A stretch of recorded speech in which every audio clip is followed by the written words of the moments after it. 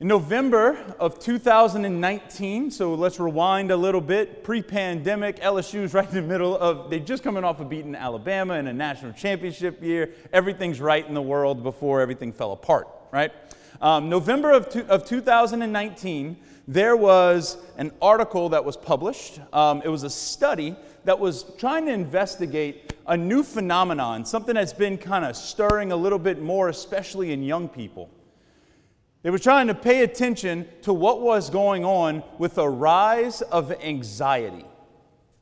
Seems like it's something that wasn't around as much some 30 years ago. At least it wasn't talked about as much 30 years ago. But this study concluded that students, or our young people between the ages of 13 and 18, that a third of them would deal with an anxiety disorder, which was an exponentially greater number than 30 years ago. And what they were trying to do is that this one psychologist, this Harvard psychologist, was trying to break down what is it, why is it that this is the case. And I think we all could kind of associate with these kind of things. This isn't just for our young people, but I think this is something for all of us if we really reflect that, quite honestly, we get anxious more today than we have in the past. And there's a few reasons why.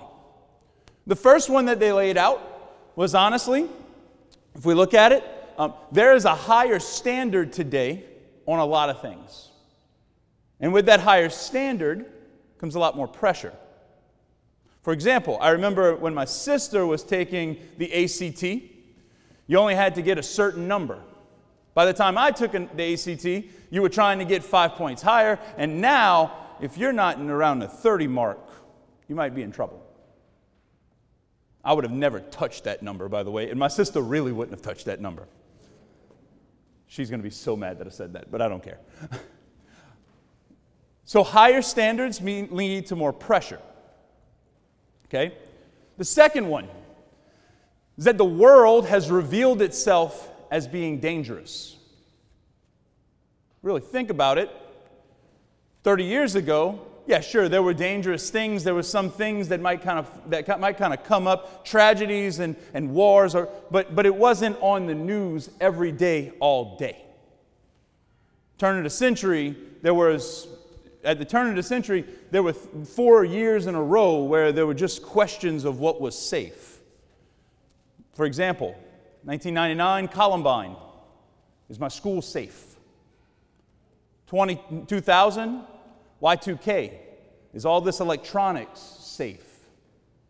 2001, 9/11, is my country safe? In 2002, the church abuse scandal, is my church even safe? It's been kind of a question of doubt that is thrown on, a cloak of doubt that has been thrown on the world, on institutions that we always felt like we could trust and believe in. And what happens? We start to question if it's safe, and the world reveals itself as actually maybe being dangerous. And fire drills are replaced with active shooter drills. A third thing. When I had a bad day at school, now this is only 13 years ago I graduated high school, 14, whatever it is. That's why I didn't do math. But if I had a bad day at school, all I had to do was come home and close the door. And I could tune out the rest of the world. I could have my own time to play PlayStation, I could watch TV, I could kind of just exhale from a bad day at school, or the bully who was aggravating me, or the person, or the bad thing, or whatever. Now, he follows you home because he can constantly have access to you through social media. Constantly engaged. There's never a time of being off. You have to be perfect all the time. I don't know about you, but if those things were where they were affecting me where I was 13, 14 years ago, I would be anxious too. Oh, wait. 4 months after this article comes out, 4 months after this study comes out, let's throw in the coronavirus. Anxiety is in our world at a higher rate than it probably ever has been before. And I don't think that's just because all of a sudden we're talking about it. I think that's because we're engaged in more and higher standards than we ever have been before. And today, in our second reading, St. Paul has the audacity to tell us, I should like you to be free of anxieties. St. Paul's writing to the early church in Corinth. He was writing to this community, this dock town, this kind of shipping center, this hub in the Mediterranean. And he's telling them to be free of anxieties. But I really do believe that these words still echo down to us today. Because ultimately, the cure to the anxieties of our life, the cure to the anxieties of our world, is not to just try and white-knuckle it and get through it, but it lies in being in relationship with Jesus Christ. Our gospel today reveals 3 ways that this anxiety can flare up, and I think it also shows us what's the cure to it. We got 3 particular groups or figures that we can look at in the gospel today. The first is the congregation that's gathered, the people. We hear about them as just the people. We hear about them as kind of seeing what's going on and not quite knowing. Now, just as a background, a synagogue, you have to understand what synagogue worship looked like in the Jewish tradition. Now, multiple times a year, 5, 6, 7 times a year, the Jewish people would have to go to Jerusalem to the temple to offer sacrifice. That might be a lamb, that might be a goat, that might be some grain offerings, whatever it was, they had to go and offer sacrifice to God. That was a handful of times a year. Those were big moments. But on a weekly basis, what they would do is that they would gather in their local synagogue. They would gather in their local place of worship, and it was a lay movement where they would invite people who were learned in their faith to get up and preach, to get up and speak, and to teach, and to break open the scriptures with each other. If we think about it, imagine that once a week we would come here and there would be somebody in a congregation that would come up and speak. And then a few times a year we would go to New Orleans to offer sacrifice. It's kind of what we're talking about. So at one of these gatherings, Jesus is invited to come and speak to the synagogue. He's invited to stand up because he's seen as this wise, learned kind of guy. He's seen as someone who seems to be holy, so they give him a chance to give the talk that week. When they come together, these are the people that would have been your Sunday mass goers, if you will, of the Jewish tradition. These are your people that took their faith seriously. They were there every week. And Jesus gets up and he starts to speak and he starts to preach. And as he's speaking and as he's preaching, the people recognize there's something different about the way he's speaking. He's speaking with a sense of authority.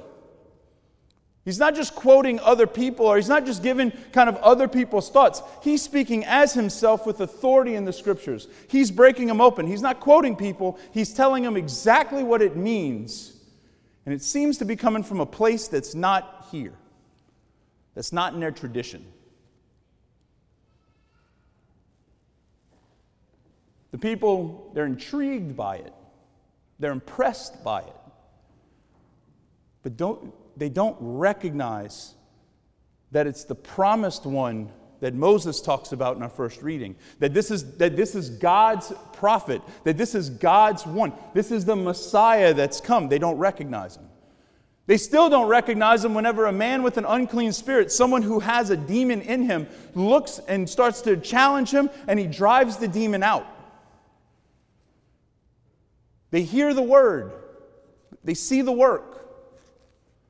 But they don't recognize that God is there.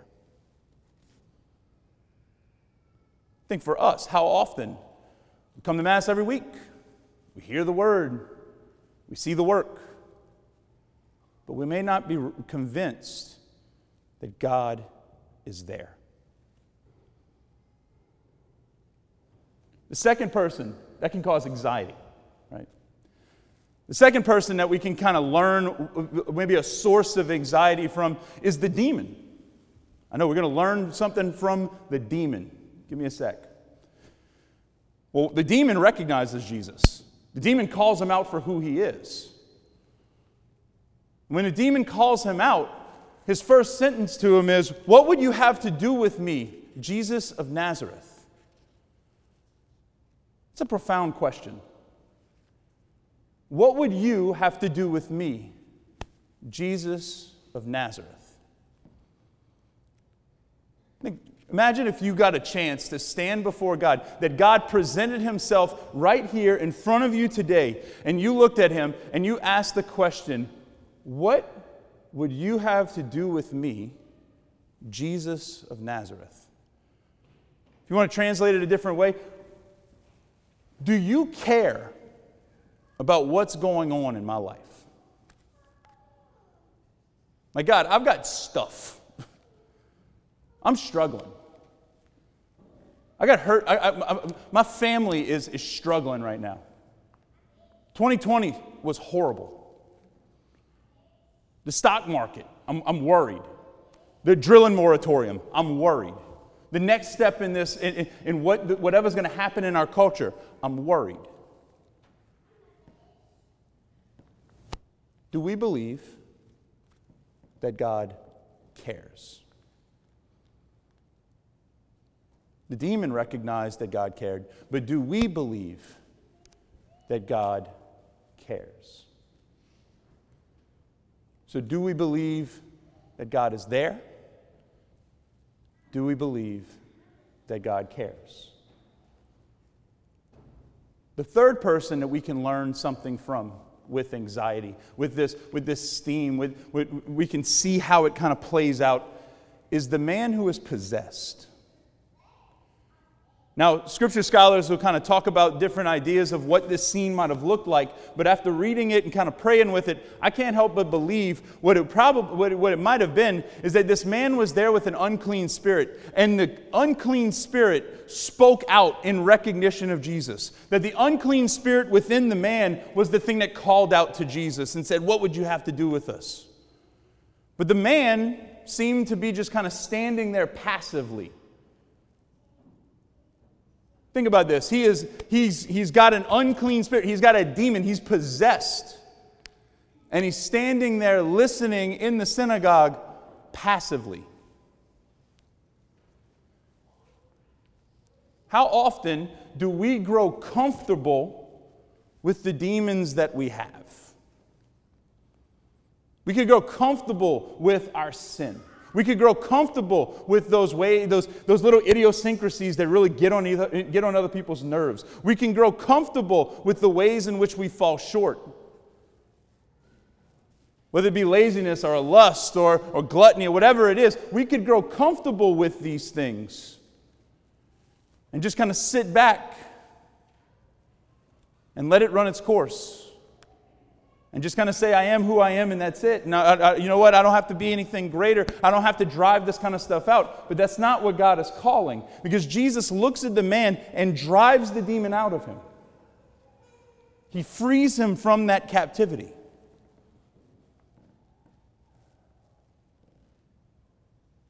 It makes the man convulse. It makes him kind of spaz out a little bit. And as this demon is driven out of him, because it was rooted within him, it's not comfortable to drive out the sin and the shortcomings that we have. It's not comfortable a lot of times to go before God and to ask for healing in those places that are most sensitive and most hurt in our hearts. And that can cause anxiety.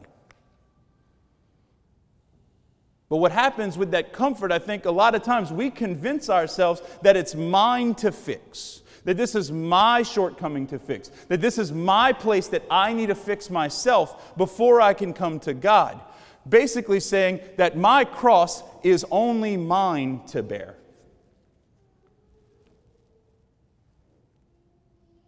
So is God there? Does God care? And is my cross mine to bear? Whenever this is how we experience the Christian life, a lot of times we can feel like we have to prove ourselves. We can feel like, we try and keep the Christian life, we try and keep Jesus Christ at an arm's length from us. Because it's comfortable. You stay over there, I'll stay over here. But that's not how God intends for us to live the Christian life.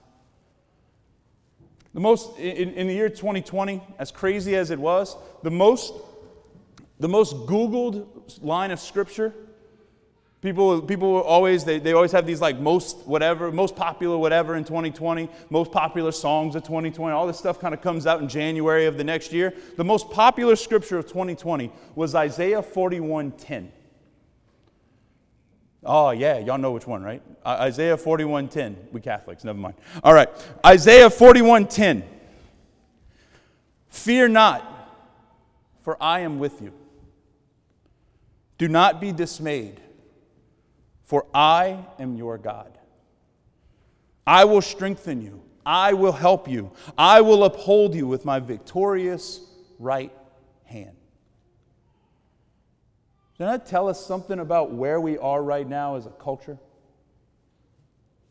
You might not be there, but I think it speaks to where the heart of our culture is right now. When the most Googled scripture of 2020, of the last year, is fear not, for I am with you.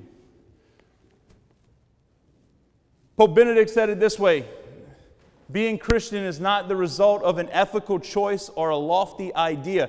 Being Christian is not having your head up in the clouds or being worried about just trying to act like a Christian and doing the 10 Commandments and that's it.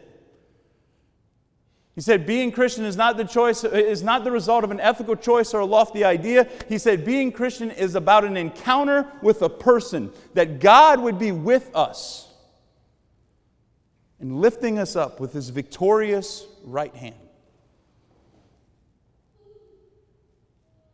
When we're in relationship with our God, it gives our life a new direction, it gives us peace, and it drives out anxiety.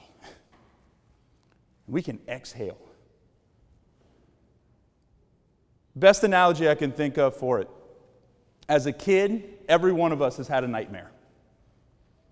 And when you wake up as a kid from a nightmare and you're panicked and your heart's racing and you're worried, what's the first thing you cry out for? Mama. Where is my mama?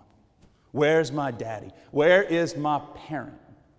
I was just in a dream that a 10-foot tall rabbit was chasing me, and for some reason I think my mother, who is a 5-foot tall woman, could beat that 10-foot tall rabbit that could smash her. But for some reason, that's where I find my peace, because I know for a fact that I'm in relationship with her and everything else is driven out. There is nothing in this world. There is no virus, there is no pressure, there is no dissension, there is no struggle, there is no war. There is nothing in this world that can defeat the loving embrace of our God. That drives out anxiety. That brings peace to the heart. Today we come to Mass to let God embrace us. We come to Mass because Jesus is who He says He is. He is God incarnate. He is there. He does care about your life. And the struggles of your life are not yours to bear. May we today be embraced by our God, not just as a set of ideas, not just as a moral code to follow, but as a Father that He is. May we be embraced by our God so He can drive out all anxiety.